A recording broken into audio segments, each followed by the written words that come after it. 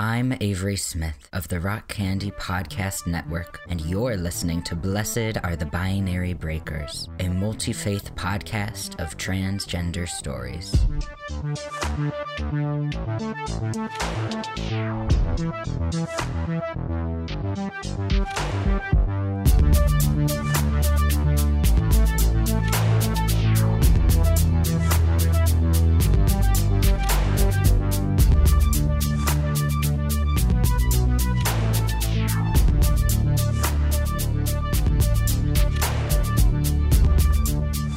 Ramadan Mubarak to my Muslim listeners. May you keep safe and be blessed this month. And happy Easter season to my Christian listeners. This episode centers around the resurrection that we celebrate in this season, but in a way you may not be used to. We're going to be honing in on the physicality of Jesus' rising as part of an exploration of the holiness and goodness of bodies. Bring in the intersex body of the first human that God created in Genesis 2, alongside the wounds on Jesus' risen body, and we'll see how the incredible diversity of our bodies is essential to that goodness and holiness. But before we get started, let me introduce you to one of the other podcasts on the Rock Candy Network. Hi, I'm Liam Hooper. And I'm Peterson Toscano. Together, we co-host the Bible Bash podcast. Each month, we look into a different ancient story. We're curious to find insights into our own queer lives. We discuss these and share our findings with you. You can find the Bible Bash podcast pretty much anywhere you listen to podcasts. New episodes come out at the end of each month. Back to embodiment. Living in the Western world, our conceptions of embodiment are complicated, to say the least. Our consumerist culture overemphasizes some aspects of physicality. We buy the lie that we must cover up our blemishes, eliminate wrinkles, wear the right clothes, and be a certain weight in order to be beautiful, and that we must be physically beautiful in order to be worthy of love. So we are over-focused on some parts of our bodies, but at the same time we are taught to look down on physicality in other ways, to be embarrassed of any parts of embodied life that we consider shameful or weak. In this, we've been influenced by Greco-Roman dualism, in which body and spirit are disconnected things, with the body and the material world painted as lesser and baser than our minds and the mental or spiritual world. But authors of the Hebrew Bible, the Tanakh of Judaism, and the Old Testament of Christianity belonged to cultures that did not teach this disconnection of spirit and body. A human being was a nephesh, a soul that consisted both of flesh and spirit. The idea of separating one from the other would have been absurd to these writers. The first human came straight from the earth, shaped from soil by the Creator, who then breathed life into that soil, and only then was that soil a living being. You couldn't separate the breath from the flesh and still call it a human. Not the way we, in our day, sometimes speak of heaven as a place where we will be bodiless spirits. In a future episode, I'll go into more detail about how the Western world's hierarchy, pitting mind above body, rationality above emotion, spirit above flesh, has been used to justify oppression of marginalized groups by associating them with the supposedly baser embodied elements, while privileged groups get to claim themselves rulers of rationality, their thoughts and actions objective and therefore superior. For now, just know that all of that stuff is in the background of the sermon that I wrote and preached this past Sunday and that I am now going to share with you. Before the sermon, I'm going to start with not one, not two, but 3 scripture readings, which is a lot. But they're in my own translation from the original Hebrew and Greek, so even if you've heard the tales of God creating the first human and Jesus appearing to Thomas 1,000 times, you might hear something fresh this time around. And if you've never heard these stories before, settle back and enjoy. They're really interesting, no matter what your own faith background is. One more thing before we dive in. As you listen to the scripture texts and the sermon after it, I encourage you to intentionally invite your body to move in whatever way feels good. That might be pacing or rocking back and forth, flapping your hands or humming, or maybe it's finding an object to fidget with. Absorb this episode into your body as well as your mind. During the worship service this past Sunday, which I'll link in the show notes so you can go watch the whole service if you're interested, I first led the congregation in an embodied prayer centered around stimming. Stimming is short for self-stimulatory behavior, which is common among autistic persons and other neurodivergent folk. Stimming encompasses the various motions or sounds or actions we make in order to gain some agency over sensory input. When we feel understimulated or overstimulated by the world around us, when it's too loud and crowded and the lights are too bright, or else when it's too quiet or we're stressed or anxious, the natural response for many autistic persons is to let those feelings out through our bodies, or to create our own sensory output to balance or combat the sensory input. However, many autism-centered therapies, such as ABA therapies, teach autistic folk to repress these natural ways our bodies move with the argument that stimming looks weird, that it will keep us from fitting in and therefore thriving in society.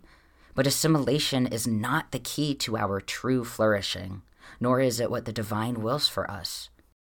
April is officially called Autism Awareness Month, but many members of the autistic community say there's already plenty of awareness of autism. What we really need is acceptance for autistic persons and appreciation for our unique gifts and traits, including stimming.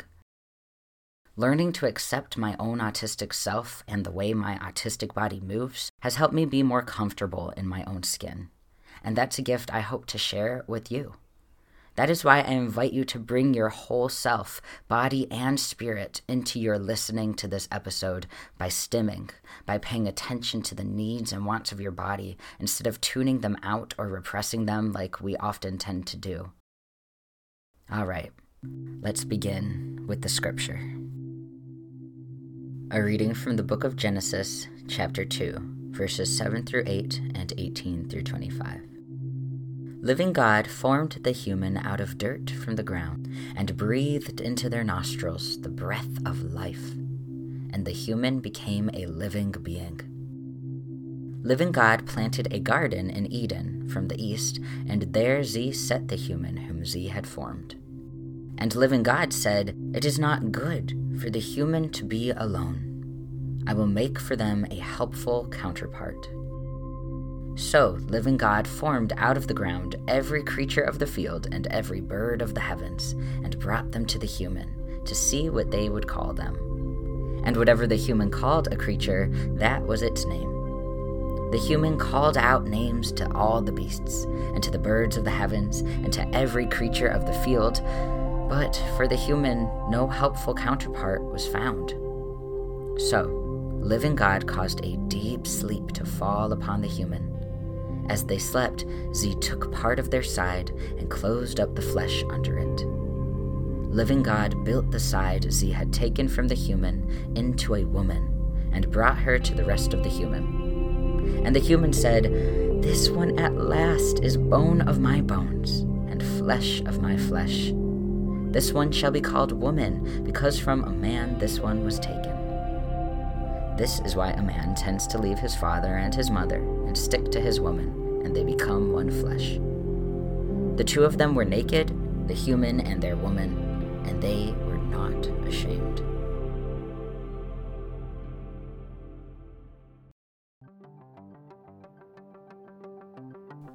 A reading from the Gospel of John, chapter 20, verses 19 through 29. Then, when it was the evening of that day, the first day of the week, despite the doors having been shut tight where the disciples gathered on account of fear of political authorities, Jesus came and stood in their midst. And he said to them, "Peace to you." And having said that, he showed them his hands and his side. Then the disciples rejoiced upon seeing the Lord. Then Jesus said to them again, "Peace to you. Just as the Father has sent me forth, so I also send you." And upon saying this, he breathed into them, and he said to them, "Accept the Holy Spirit. If you let go of the wrongs of any, they are let go. If you hold fast to anyone's wrongs, they are held fast." But Thomas, one of the 12, the one called Didymus, was not with them when Jesus came. So the other disciples were saying to him, "We have seen the Lord." But he said to them, "Unless I see in his hands the mark of the nails, and put my finger into the mark of the nails, and put my hand into his side, no, I must not believe it." After 8 days, his disciples were again inside, and Thomas was with them. Despite the doors having been shut tight, Jesus came and stood in their midst and said, "Peace to you." Then he said to Thomas, "Bring your finger here. Examine my hands. Bring your hand also and put it into my side. And do not be unbelieving, but believing." Thomas replied to him, saying, "My Lord and my God."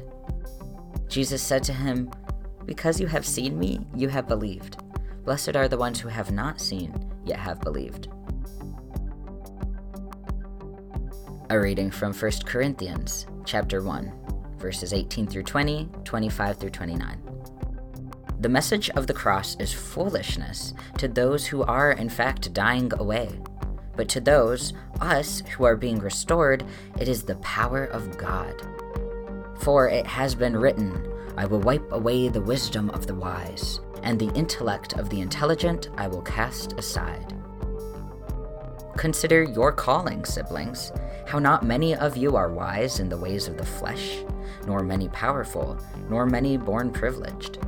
But God chose what the world deems foolish in order to embarrass the wise, and God chose what the world deems weak in order to embarrass the strong.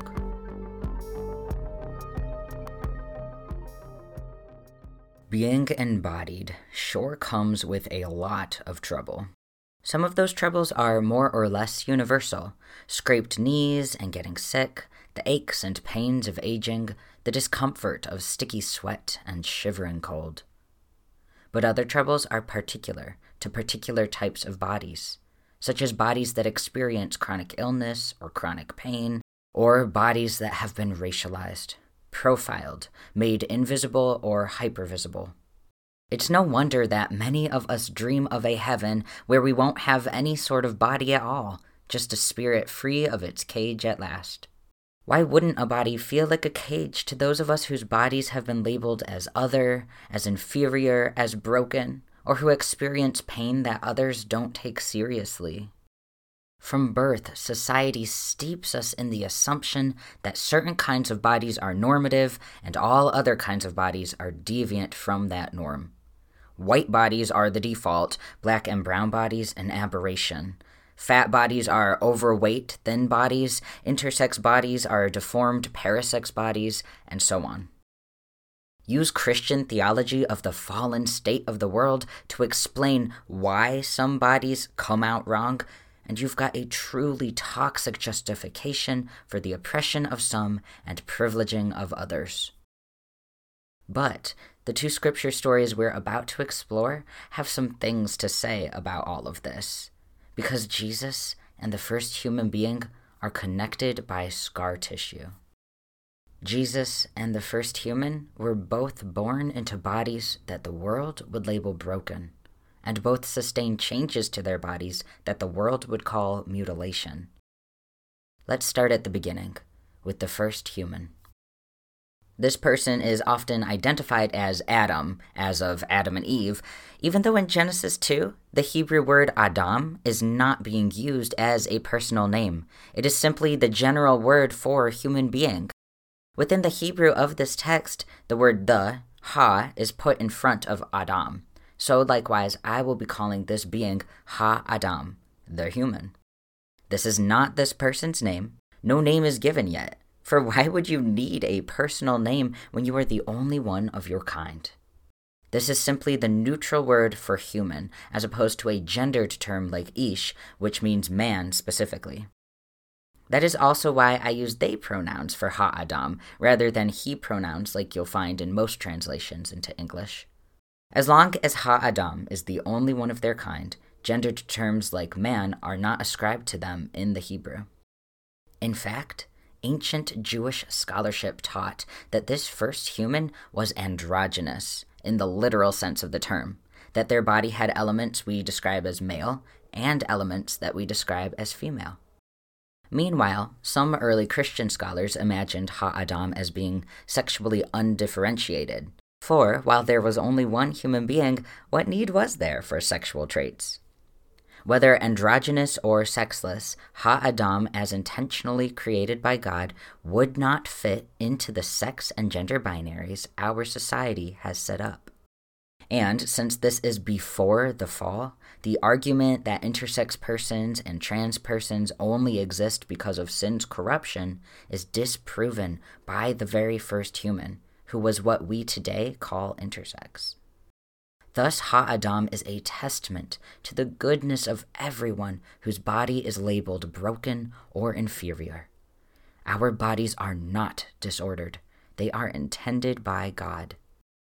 However, there is something wrong right here at the beginning, not in the shape of ha-adam's body, but in its aloneness.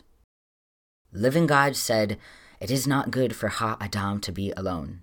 I will make for them a helpful counterpart." And then God sets about doing just that, forming lots of other creatures and seeing if any of them are a suitable match. And the questions that spring to my mind are not ones I have answers to. I don't know if that loneliness was a flaw in that first human or something that God knew would happen from the start. What matters is what we do know. We do know that God does not deny or dismiss ha-adam's loneliness or blame it on ha-adam. God doesn't tell ha-adam that their aloneness is part of a greater plan, something that ha-adam will just have to get used to. Instead, God identifies the problem and then sets out to fix it. What if we did the same for various groups in our world, such as the transgender and disability communities? Instead of telling them either that how they've been made is some sort of mistake or flaw, a symptom of a fallen world, or else telling them that their gender dysphoria or chronic pain or the ableism they face is just their cross to bear, and that to do something about it would go against God, what if we helped them identify their problem and set about with them to make things right? I'll give the example of my own transgender journey. I spent nearly the first 2 decades of my life without a name for the distress I experienced over being identified as a girl, over the changes that beset my body at puberty, and how other people perceived those changes. But finally, about a year into college, I discovered the term non-binary. I also learned about gender dysphoria, and suddenly I could identify my problem. Just as God identified ha-adam's problem as aloneness, so I realized my problem was that I was assigned female but not a woman, and that being incorrectly gendered was causing my distress, my hatred for my own body. With help from others, I set about to correct this problem, starting with things like finding a new name, cutting my hair and getting new clothes, changing my pronouns, and so on. Each of these things greatly helped me live into my true self, just as I imagine the animals who came to ha-adam did help reduce their loneliness, even if none of the animals completely fulfilled their need. For many trans persons, the steps of altering presentation, changing name or pronouns, finding and accepting community completely fulfill their needs. But for others of us, medical support is also needed. For myself, that meant top surgery to flatten my chest for good. Surgery was also what ha-adam needed. God, it turns out, was the first surgeon. Long before the invention of anesthesia, God cast ha-adam into a deep sleep and set to work. Ze cut into ha-adam's side, and the Hebrew here is often translated as God taking a rib, but the word is not rib, it is the broader word for side. So God surgically removes part of ha-adam's side and closes up the flesh that remains. When the first half of Ha-Adam wakes up, they sit up groggily, put their hand to their newly stitched up, still sore side, and look up to see someone very familiar indeed, someone who was previously part of them, their own bone and flesh. The problem of aloneness has been solved, with two bodies where there once was one. And, of course, the anti-gay Christians out there take the story's little side note, "This is why a man leaves his parents and cleaves to his wife," and turns it into proof of heterosexual marriage being the mandate for every human being. But, first of all, this comment is not a command, but merely a description of a common occurrence, and, more importantly, the relationship between these first two humans is not first and foremost about marriage or sexual reproduction. It's about God's affirmation of our need for community. It's about the equality and interdependence of all persons in all our diverse bodies. Because the Hebrew phrase describing the new human as a helpmate, a helpful counterpart, is not about subservient status, but equal status, about reciprocity. Finally, our text ends by telling us this: the two of them were naked, and they were not ashamed.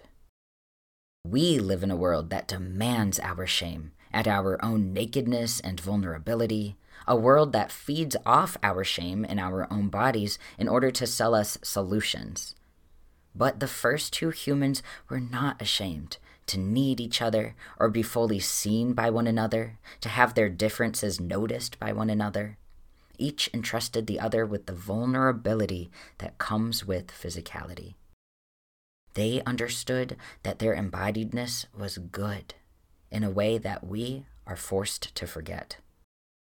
Luckily, Jesus also reminds us of the goodness of our bodies in all their diversity, with all their supposed flaws. Like Ha-Adam, when God took on flesh and entered their own creation, their body was one that the world calls lesser. A brown, Palestinian, Jewish body in a world that privileged Roman Gentiles. Furthermore, his body became even more marginalized over time. As I said earlier, Ha-Adam and Jesus are connected by scar tissue, by the holes in their sides. However, while Ha-Adam's side is scarred from a life-bringing surgery performed in love, Jesus' side is a gaping wound made by a soldier's spear. While Ha-Adam's surgery shows us God's affirmation of the ways we participate in our own self-actualization, what good can come from hate-inflicted wounds? What good can possibly come from hands mutilated by a cross's nails? None. Not inherently. Suffering is never salvific, never. Jesus should not have had to endure the torture and death that brought about his wounds, no matter what good fruit eventually came from them. Just as no human should have to suffer persecution or pain, even if it's for the greater good or they glean some sort of lesson from it. God did not crucify Jesus. Other human beings, twisted by empire, did that. And yet, Jesus chose to keep his wounds upon rising from the dead. I imagine that Jesus, who is divine, had the power to rise in spirit alone, but instead he keeps his wounded body. Why? Well, having entered the material world, Jesus understands the human need to experience with our senses. All throughout the Gospel of John, Jesus made use of things people can touch and taste and see: water and bread, vine and branches, baptism and the washing of feet, to put into words the less tangible aspects of himself. Jesus fed and cared for people's bodies as well as their spirits because he too is human. He too knows that sometimes we need to reach out and touch the divine in order to believe. So, Jesus holds out his hands. He offers his side so that Thomas can see, can touch, can then proclaim, "My Lord and my God." I believe Jesus also kept his body so that he can keep experiencing with us all that comes with having a body. He will still feel the breeze on his sweaty brow. He'll still feel the tug of hunger and the satisfaction of a full stomach. He'll laugh and weep and sing with friends who hug and hold him. Jesus keeps his body to remind us that physicality is good. He keeps his body for the sake of all who have been told that they should hate their body, should punish it, should avoid its natural pleasures and healthy desires. If Jesus, who is goodness itself, retains his body, we must conclude that physicality is part of our goodness. We are not spirits trapped in flesh prisons. We are embodied spirits with spirited bodies. And if that is the case, then we cannot avoid learning to love our own bodies. We cannot avoid learning to celebrate the amazing diversity of our species with the excuse that it's all transitory. Our diversity is vital to our humanity. Embodiment is here to stay. Keeping his body is well and good, but what about the wounds? Why did Jesus not choose to erase the marks of torture from his resurrected body? Especially because these would have been disabling wounds. The holes in his feet impairing his mobility and making every step excruciating. The holes in his wrists decimating his fine motor skills. The hole in his side causing internal damage beyond what we can see. Again, I believe Jesus kept his wounds for us. For all of us who don't live into society's paradigm of the perfect body. Jesus' disabled body communicates a powerful message that disability and wholeness are not incompatible. His brown, disabled body proves that what the world calls brokenness does not need fixing to be whole after all. Even so, even without the need to be fixed to be whole, many of us do hope for various changes to our bodies. While many autistic persons view autism as a natural part of human diversity, and I believe that my resurrected self will still be autistic, I sure could do without the sensory overload and the meltdowns. And my friends and family members who deal with chronic illness and pain, even those who are proud to be members of the disabled community, deserve alleviation of that pain. Here on Earth, such alleviation looks like acceptance and access to the accommodations, medications, and various tools that help such persons function and participate in community. What will that alleviation look like at the resurrection, when we rise in spirit and body, the same yet transformed? Some disabled theologians say that disability will not be removed, but it will be redeemed. Any aspect of disability that truly impedes abundant life, which largely means ableism and inaccessibility, but may also include things like pain and loss, will go away. Even while the marks of diversity, the things that contribute to our unique identities and that connect us to our communities, will remain. I can't paint a vivid picture of what that looks like because I have no clue. But oh, how I look forward to it. And I see it in the marks of crucifixion that Jesus chose to keep. Those disabling wounds, did they cause his resurrected body chronic pain? What about the symptoms of PTSD that he surely would have developed from undergoing such agony? What remained? What changed? All that John tells us for sure is that the marks themselves remain. Marks of torture, redeemed. And that is the foolishness of the cross, right there. In rising with those marks, Jesus took his unjust, meaningless death and made it matter. Jesus took an instrument of torture designed to isolate, shame, and brutalize a victim unto death, and he transformed it into a means of connection. He used his wounds to connect to Thomas and to join in solidarity with all of us who bear wounds. And indeed, we do all bear wounds of one kind or another. That is the last thing Jesus teaches us by keeping his physical, disabled body upon rising. It's the same thing that Ha-Adam's need for mutual companionship taught us.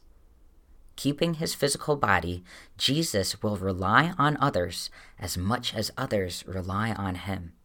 For in physical bodies so prone to injury and tiredness and hunger, none of us can get by alone. Regardless of age or disability status, gender or skill set, we all rely on one another and upon all creation to survive. And this is not weakness. For what the world calls weakness, God proves to be strength. God is the one being who could be entirely self-sufficient, but the power that God chooses is interdependence. Jesus teaches us that our mutual need is a gift. We feed one another. We wash one another's feet. We take care of the earth as she takes care of us, and in this mutual support, we find love and fulfillment and everything else we need to live into abundance. Friends, I have come to believe these things with my whole heart, but still there are times I hate my body. I hate the parts I think are ugly. I hate how I become overstimulated. I hate how people look at me funny when I stim freely, and I hate how they see my body and think, woman. But whenever I am about to be swallowed by that loathing, I think of Jesus and his risen body, the scars he chose to keep in solidarity with all of us with scars. And then I look at my body again. I think about how my own scars tell my story, the long path I've traveled, participating with God and becoming more and more the self Z created me to be. The scars that come from self-harm never should have happened, but since they did happen and I can't erase that, I can choose to make them matter, to move me forward and connect me to everyone else who bears scars. Meanwhile, I smile at my top surgery scars in the mirror, study the changes that testosterone has brought my body, and celebrate the gender euphoria of my flat chest and lowered voice, which is a feeling that most cisgender people will never experience.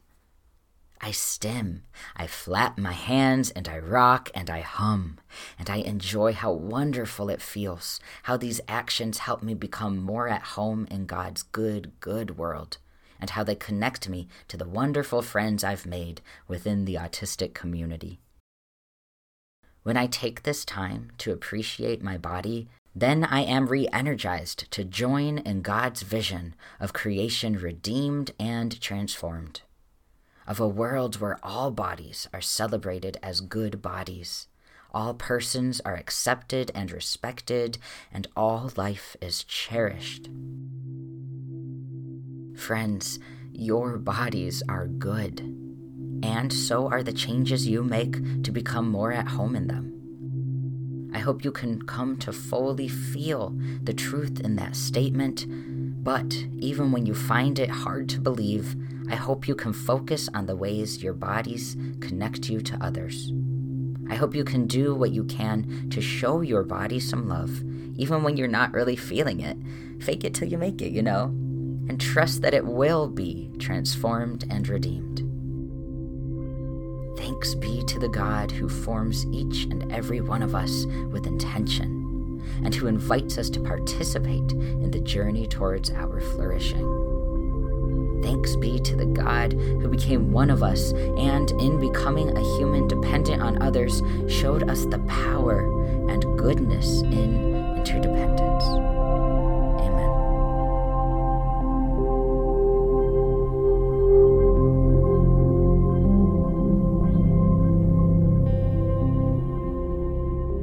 My friends, thank you for listening to this episode of Blessed Are the Binary Breakers. I hope that it held some meaning for you, whatever your own relationship to your body is. My sermon focused mainly on intersex, trans, and disabled bodies, but there are so many other identities that impact how we and others interact with our bodies. If you want to share your thoughts on how your own experience with embodiment enters into this discussion, please reach out. You can find me at queerlychristian36@gmail.com. Or message or tag me on Tumblr at Blessed Are the Binary Breakers, on Twitter at Binary Breakers, on Instagram at Blessed Are the Binary Breakers, and I think that about sums up all my social media. I'll close today's episode with a prayer that expands the conversation a bit. I did my best to keep the prayer from being too Christian-centric so that persons of all religions may join in, but if there are words that don't resonate with you and your encounter of the divine, I invite you to substitute in your own words. Siblings in solidarity, let us lift up our many different voices in prayer.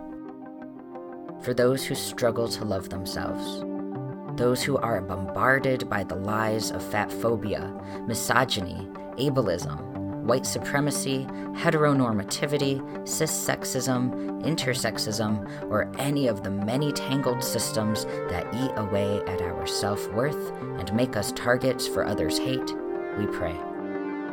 For those drowning in guilt or shame about who they are or who they are not, about how their brain is wired or what accommodations they need, about what they want or how they look, we pray.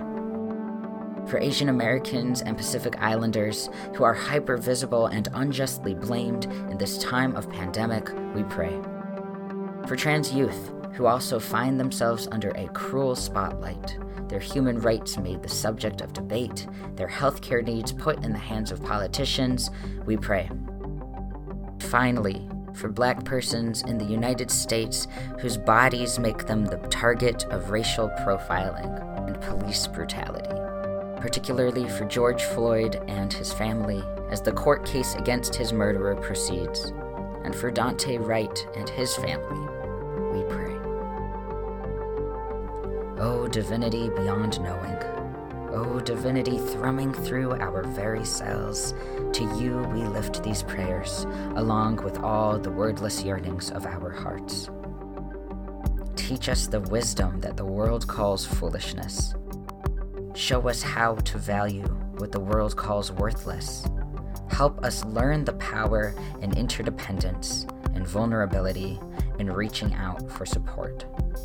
Empower us to act in solidarity to bring about a world where the lowly are lifted up and every need is met. Amen.